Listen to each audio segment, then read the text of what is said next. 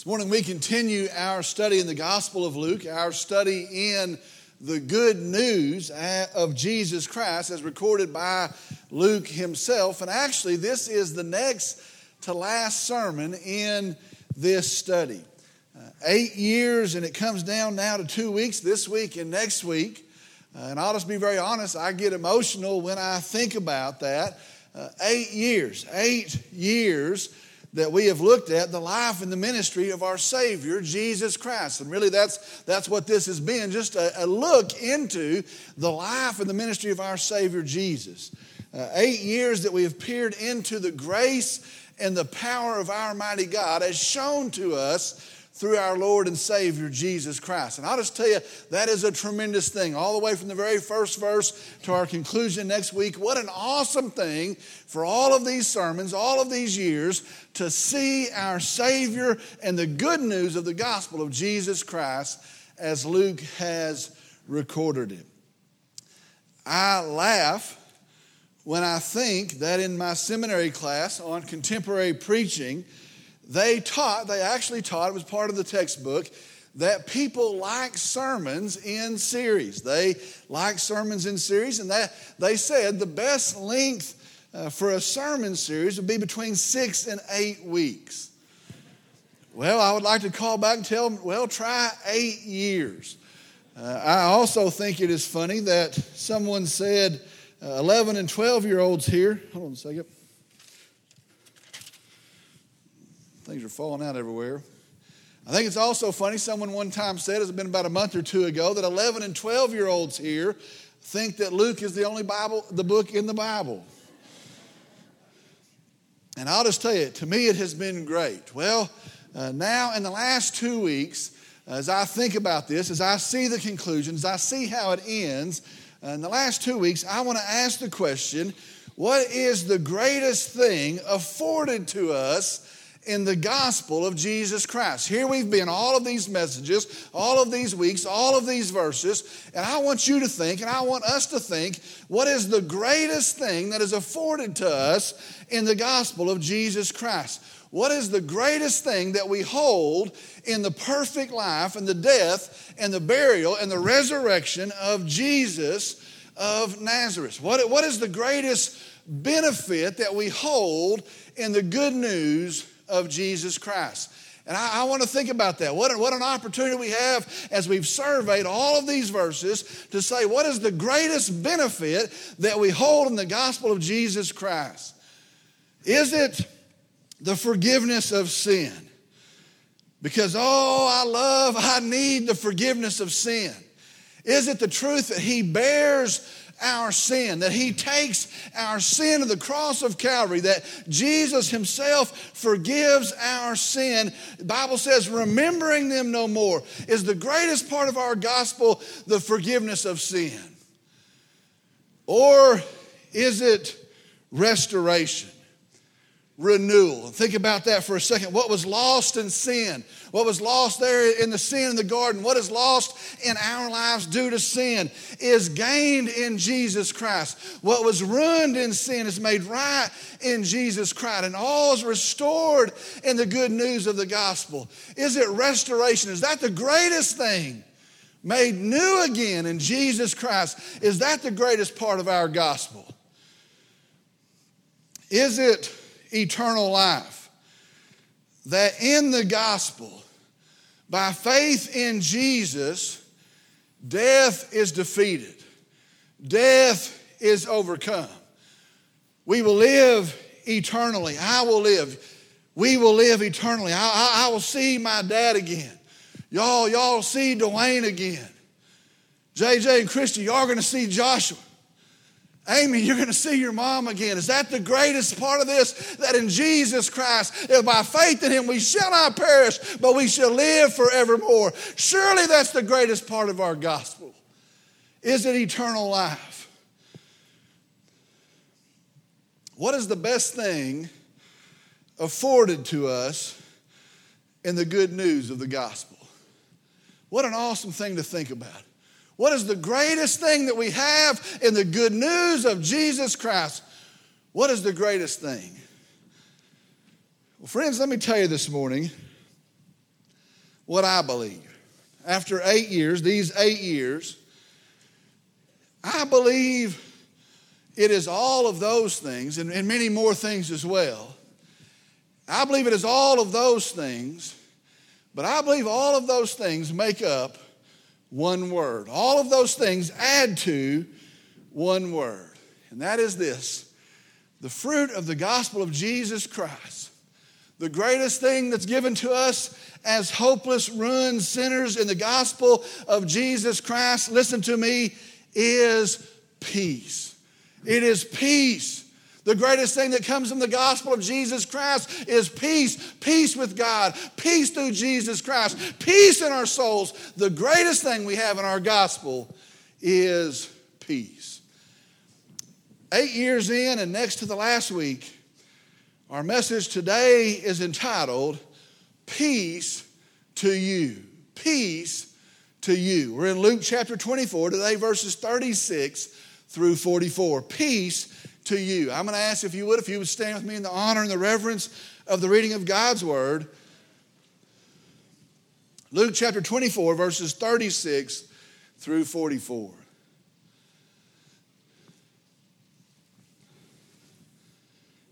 While they were telling these things, he himself stood in their midst and said to them, Peace be to you. But they were startled and frightened and thought they were seeing a spirit. And he said to them, Why are you troubled? And why do doubts arise in your hearts? See my hands and my feet, that it is I myself. Touch me and see. For a spirit does not have flesh and bones, as you see that I have. And when he had said this, he showed them his hands and his feet. While they still could not believe it because of their joy and amazement, he said to them, Have you anything here to eat? They gave him a piece of broiled fish, and he took it and ate it before them. Let's go to the Lord in prayer. Dear Heavenly Father, we come and we are thankful. We are so thankful today to have peered into the majestic, marvelous gospel of our salvation, the gospel, the good news of Jesus Christ.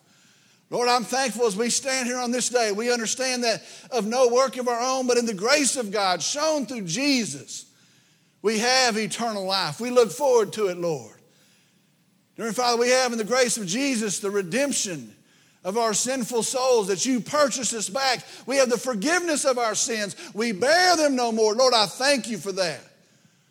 Lord, I'm thankful that we see renewal and restoration in the gospel of Jesus Christ, that as it should be, it will be again because of your work at Calvary. So, Lord, we come today and we profess we love you, we thank you, we marvel at you because of your gospel of grace. Lord, I pray as we pass through this week and next week, that you would be known, that you would be celebrated, that again your truth will be spoken and we would marvel at a Savior, Jesus. Lord, I pray you do a supernatural work. I pray for some in this room today, even in this room today, that might not know you. I pray that today in the preaching of the gospel of Jesus Christ, that today they might draw near, that today might be the day of their salvation to the glory of our Savior Jesus. Lord, we give this to you. We thank you. We praise you. We worship you. And in your name, in Jesus' name I pray. Amen. You may be seated.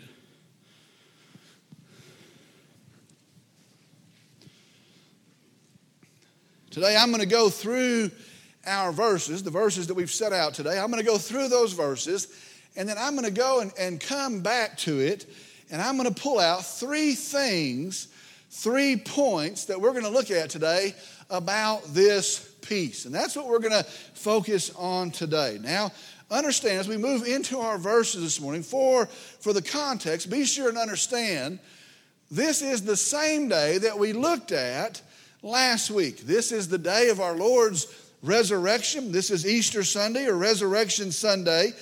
And the events that we're looking at in our verses today are a continuation of the day's events. And so understand, this is the first day of the week. This is the day that Jesus is resurrected. And our verses today are a continuation of the day's events.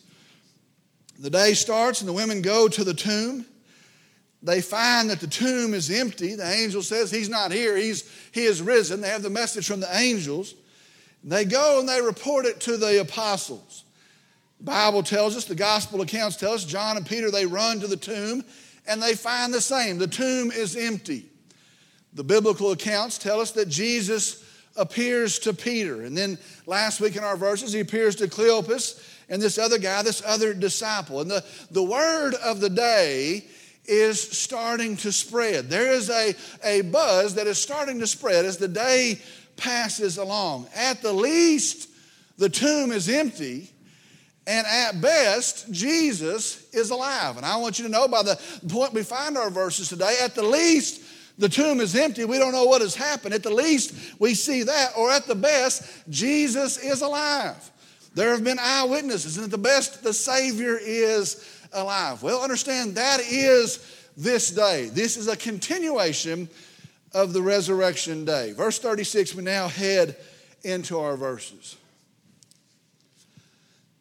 While they were telling these things, he himself stood in their midst and said to them, "Peace be to you." While they were telling these things, he stood in their midst and said to them, "Peace be to you." While they were telling these things, they're back in Jerusalem. The disciples, the followers of Christ, have assembled, and the Bible says they are telling these things. Now, for sure, they're talking about the events of the day. They're talking about Jesus being alive and the possibility of that, the potential of that. They're talking about the tomb being empty and the eyewitness to that. They're talking about the reports of the angels. The angels themselves have proclaimed this. And Peter has seen him.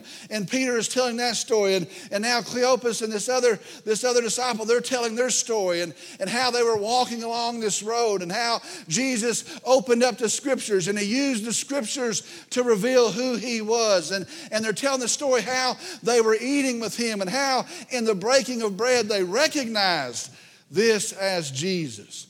And so understand, it is a huge conversation as they are telling these things.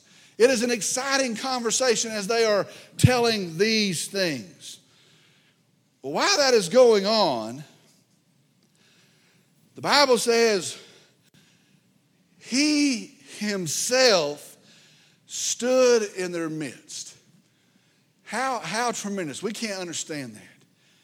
You know what? I think he's alive. You know what? The tomb was empty. You know what? These two guys here tell us a story about they recognized it was Jesus, and Jesus stood in their midst. And he said to them, "Peace be to you. Peace be with you." Now, this one statement is what I want to focus on today. I've been 8 years. I think I can go another week and get this statement nailed down.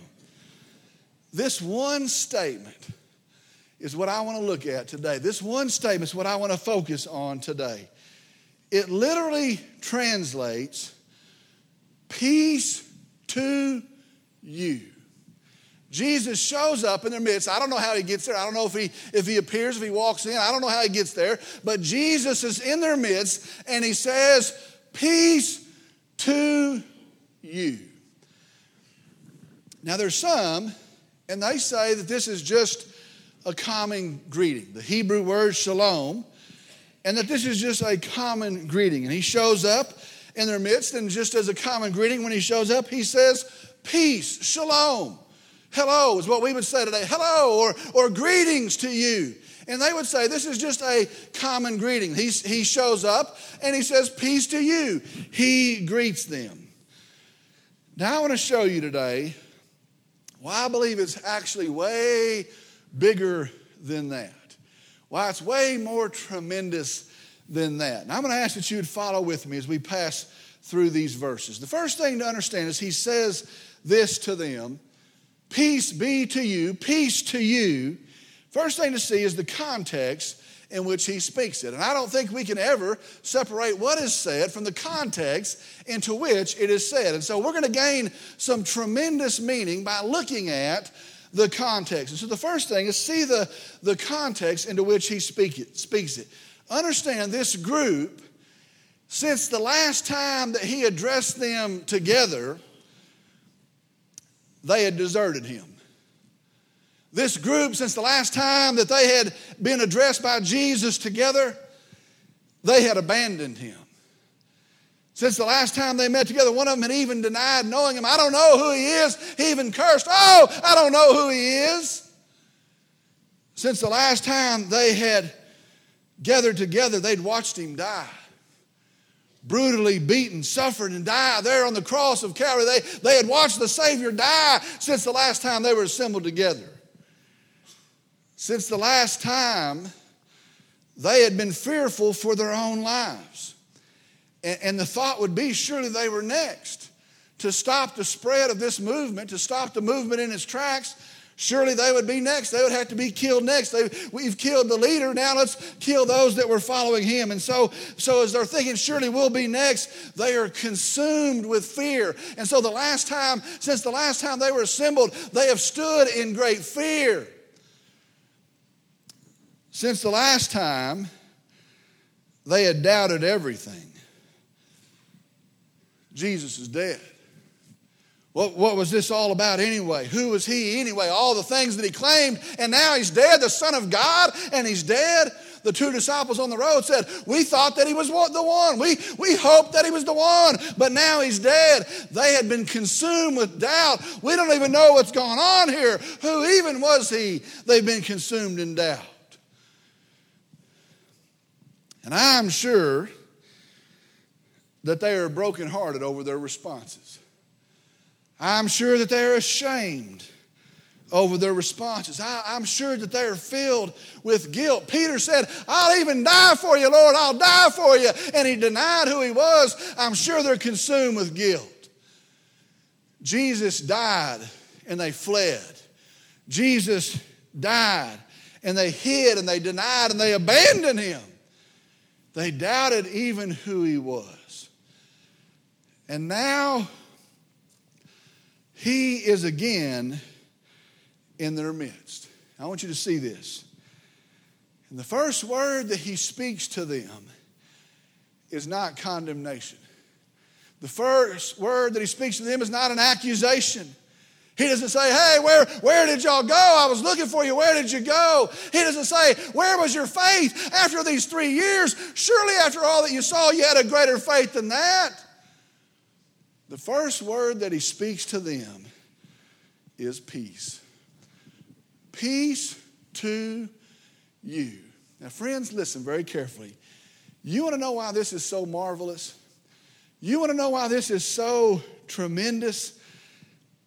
Listen very carefully. Let me tell you why this is so awesome. It's because that is our Savior. And because that is our gospel.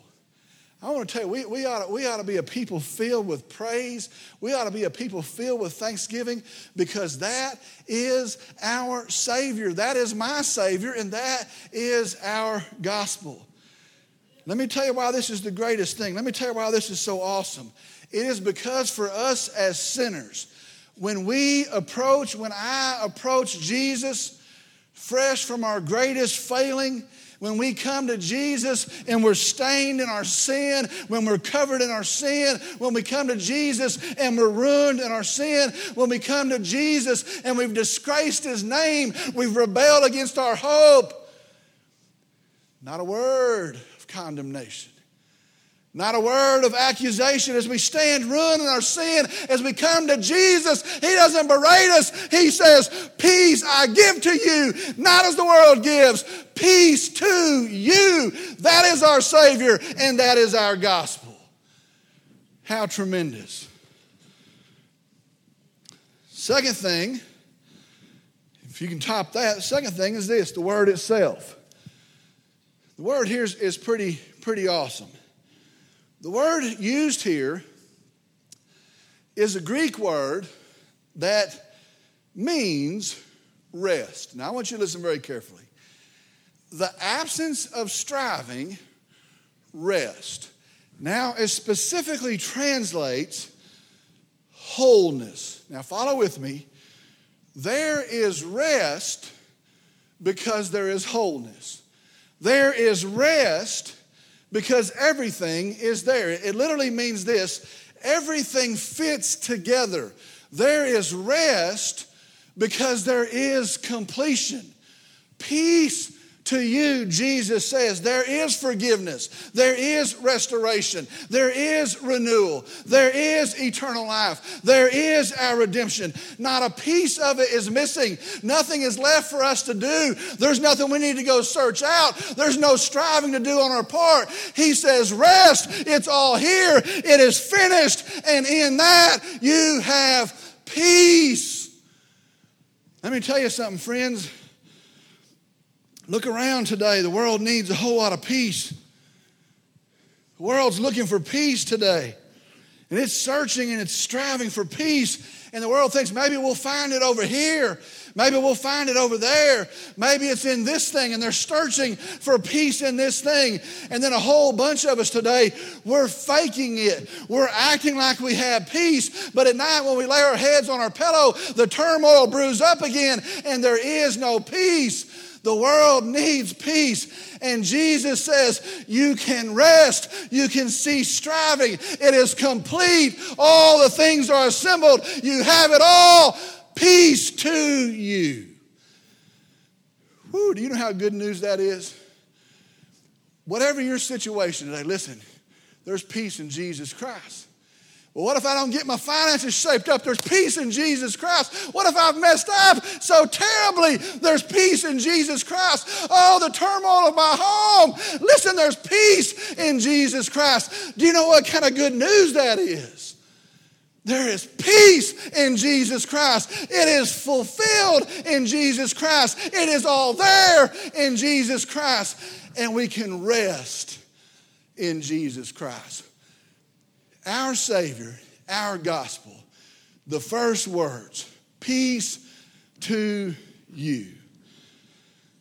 Verse 37.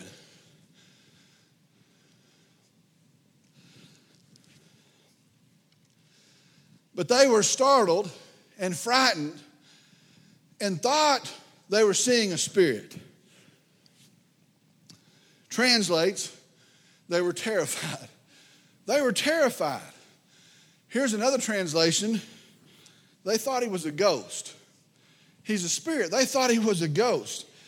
Now, first I want you to see this. Be sure of this. The resurrection of Jesus is always overwhelming. And that's how it ought to be. Sometimes we get so used to the truth that he's alive, that he is resurrected, that we're no longer overwhelmed. Listen, the resurrection of Jesus Christ should always be overwhelming. The resurrection of Jesus should always be astounding to us. We ought to marvel at the resurrection of Jesus Christ. The reality that he was dead, stone dead. He was placed in a grave. He's dead. And he comes out of the grave and he's alive. We ought to marvel at that. The resurrection of Jesus is always overwhelming. And for them, maybe you're like them, it's one thing to stand there as a bunch of people say he's alive, but it's another thing to stand with him as he's alive. And we sit in here and say, we have a risen Savior. We have a risen Savior. I'm going to tell you, he walked in the back door, it'd be a whole different thing. It's a different thing to say he's alive than it is to stand there with the Savior and he is alive. And the Bible says, and they were terrified. I was thinking about this yesterday afternoon. I know I will see Jesus. I don't have a doubt. I do not have a doubt. Now, I'm going to tell you, it's because of my faith in Christ, not of anything I did. I didn't earn it. I don't deserve it. But I can tell you, I am thoroughly convinced I will see Jesus. I know I'm going to see Jesus. I'm counting on the fact that I'll see Jesus. I'm looking forward to the day that I see Jesus. But at the same time, just like the song that we sing, I can't imagine when I see Jesus. I can't imagine, I can't really imagine the day that I see Jesus and there he is and there's my Savior. I'm ready to see Jesus. Oh, but let me tell you, I can't imagine when I see Jesus. Well, he walks in their midst and the Bible says they were terrified. Verse 38. And he said to them, why are you troubled? And why do doubts arise in your hearts? Why are you troubled? Why do doubts arise in your hearts?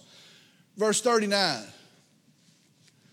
See my hands and my feet, that it is I myself. Touch me and see, for a spirit does not have flesh and bones, as you see that I have. The words translate, I am, I myself. Now that's kind of confusing when I put that together, but that's actually what it translates. I am, I myself. It is like he is emphatically declaring, it is me, I am me, I myself, it is me. And then he says, see my hands and see my feet, touch me. Be sure of the fact a spirit doesn't have flesh and bones. Touch me, it translates, handle me, see that I'm not a spirit. Verse 40. And when he had said this, he showed them his hands and his feet. He says, look, it's an actual resurrection. Look, it's actually me. I was dead. You saw me. Some of you put me away in the grave. I am alive. Be sure. Verse 41. While they could not believe it, while they still could not believe it because of their joy and amazement, he said to them, have you anything here to eat? Now, verse 41 says they still could not believe it. Now, it tells us the reasons they could not believe it. It says they could not believe it because of their joy, which means they're so glad. They can't believe it because they're so glad. It says they couldn't believe it because of their amazement, their astonishment. It is so astonishing to them, they can't believe it. This is too much. It's too tremendous. Here's what this is saying. They could not believe it because it was too good to be true. And that's what that phrase means. It was too good to be true. They're so filled with joy. They're so glad. They're so astonished. They're so amazed. They're blown away. They can't believe it. It's too good to be true. And as they're sitting there and they're marveling, they can't figure it out, Jesus says, have you anything here to eat? I think that's kind of comical. He just ate with Cleopas and this other guy. I was thinking, evidently you're hungry after a resurrection. And these people are marveling. They're marveling. And he says, is there anything here to eat? Do you have anything here to eat? It's Jesus. It's Jesus. He's alive. Do y'all have anything here to eat? Verse 42 and 43 together. And they gave him a piece of broiled fish. They didn't have a fryer. They gave him a piece of broiled fish. And he took it and ate it before them. And the Savior of all mankind, the King of all kings, the Lord of lords, took it and ate it before them. He takes it and he eats it right where they can see it. He's making a point, ghosts do not eat. He's making a point, I am me. I am myself. You're looking at me. I am Jesus, back from the dead. He eats it there in their midst. Now right there, I want to go back and I want to look at three truths about this piece. Why is this the greatest thing? Why is this the most tremendous thing? Well, I want you to see three things that we need to get, that we need to understand, that we need to see about our gospel. Now, I'll just tell you this. We have lost the amazement with the hugeness of our gospel today. We've lost astonishment with the gospel of Jesus Christ today. And I'm afraid we're expecting a lost world out there that's toiling around and spinning around in sin to say, hey, look at that gospel, when the church is no longer astonished with the gospel of Jesus Christ today. And so I want you to see, we need to understand these truths of the peace that comes from the gospel of Jesus Christ. We need to understand these three things about our gospel. Why is this so great? Listen very carefully. Why is this so great? First is this. Peace is paid for on the cross of Calvary. The first reason that our gospel is so great. The first reason that peace is the greatest thing that we receive in the gospel is this. Peace is paid for in the cross of Calvary. Peace is paid for in the cross of Calvary. Notice there in verse 38, he says, why do you doubt? Verse 39, he says, see my hands and my feet. Folks, be sure today, you could not look at his hands and you could not look at his feet and not see the cost of peace. In the Gospel of John, it says that he showed him his hands and his side. In the Gospel of John, remember to Thomas, he says, put your finger there in my hand. And as Jesus stands here, as he professes peace to them, he does so having purchased their peace in his very own blood. And with holes in his hands, and with holes in his side, and with holes in his feet, they could be sure the price was paid. There was nothing left to pay. It was settled on the cross of Calvary, and Jesus paid it all. Friends, today when we stand in peace, the good news is it has been bought and it's been paid for in the blood of Jesus Christ. There's nothing left for us to do. There's nothing left for us to earn. There's nothing left for us to secure. Peace is paid for on the cross of Calvary. Woo, that's the gospel. That's the gospel. Oh, I'd like to have some of that peace. It's paid for in the cross of Calvary. That is the good news of Jesus Christ. Peace is paid for in the cross of Calvary. Jesus paid it all. All to him I owe. Sin had left a crimson stain. He washed it white as snow. Ooh, peace is paid for on the cross of Calvary. Second thing is this. This is pretty exciting if that one wasn't. Peace, man, this is awesome. Peace is proclaimed in the resurrection of Jesus Christ. Peace is proclaimed in the resurrection of Jesus Christ. And this is very profound today. But be very sure, the price was paid for on the cross. The price was paid in full on the cross. All of the price was paid on the cross, but peace is only proclaimed as Jesus stands as the resurrected Savior. Now get that, be sure and understand that today. It is only when the tomb is empty, it is only when the Savior stands, it is only when Jesus walks out of the grave in the power of a living God that Paul says, then our hope is not in vain. That Paul says, then death is forever defeated. That Paul says, then victory is declared. And it is as the resurrected Savior living again that Jesus says, see my hands and see my feet and doubt no more. All of the pieces are assembled and you can rest in me. Peace is proclaimed in the resurrection of Jesus Christ. Wow. As he stands that day, death is defeated. Oh, it's tremendous victory. And peace is forever proclaimed. You want to know why we have peace? We have a risen Savior. Peace is proclaimed in the resurrection of Jesus. With holes in his hands, he says, you can rest in me. Peace to you. Peace is paid for at the cross. Peace is proclaimed in the resurrection of Jesus. And the third thing why our gospel is so great, and the third reason why our peace is so great, so tremendous,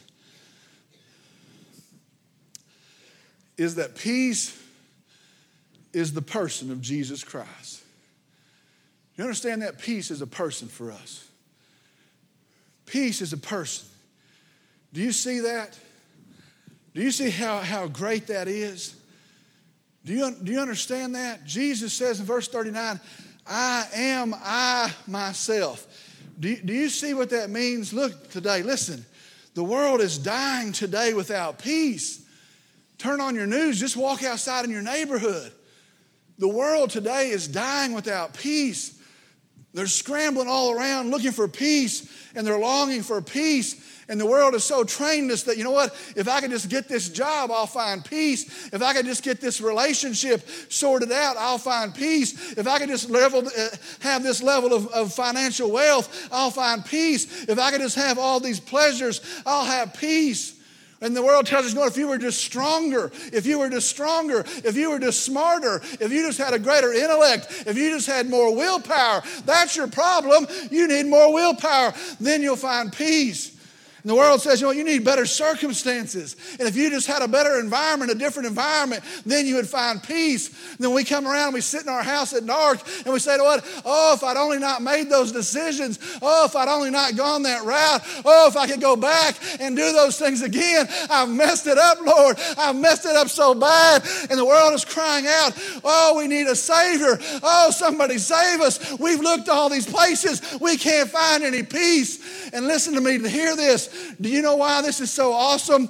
Because for 8 years and for 24 chapters and for 1,151 verses and for 1,482 words, God in His grace says, you need peace. His name is Jesus. We have peace in Jesus.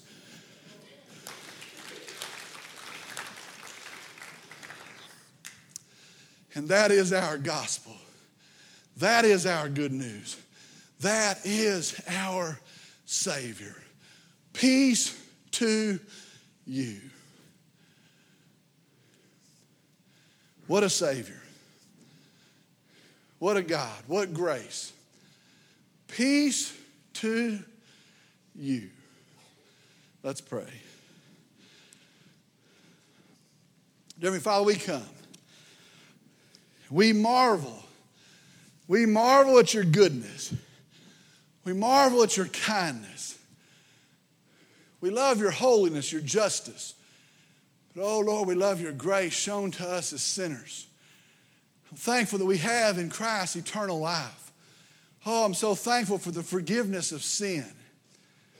So thankful for the restoration, the renewal, the redemption of the cross and the resurrection. But, Lord, I'm thankful that all that tied together affords me, a sorry sinner, peace. Peace to you. Lord, we praise you for that. We thank you for that. Lord, I pray a couple things. I pray that we here today as believers, that we would marvel at the peace we have in the gospel, that we would be astounded again anew with the gospel of Jesus Christ. So much so that it would shape our priorities. So much so that it would shape how we live. So much so that it would shape our proclamation of that peace to a world that's looking for it. Lord, help us be agents of the peace, the gospel of Jesus Christ. Lord, my second prayer is this. If there's somebody here and they can't find peace, they're looking and they're trying and they're striving and they're hurting and they can't find peace, I pray that, Lord, today they would look to Jesus. They would look to Jesus. Peace I give to you, not as the world gives, I give. That they would find peace today in my Savior, Jesus. Lord, open their ears, open their eyes, open their hearts. And I pray that today they would turn to Jesus. Lord, I know your word is powerful and living and active. I know the gospel is the power of God unto salvation, and it hasn't changed. So I pray that the gospel would have its full impact today in us as believers and those here that do not know you. That the gospel have its full impact. That we would have peace. Lord, we love you. We can't even imagine all this. We praise you. We thank you. And I pray in Jesus' name, amen.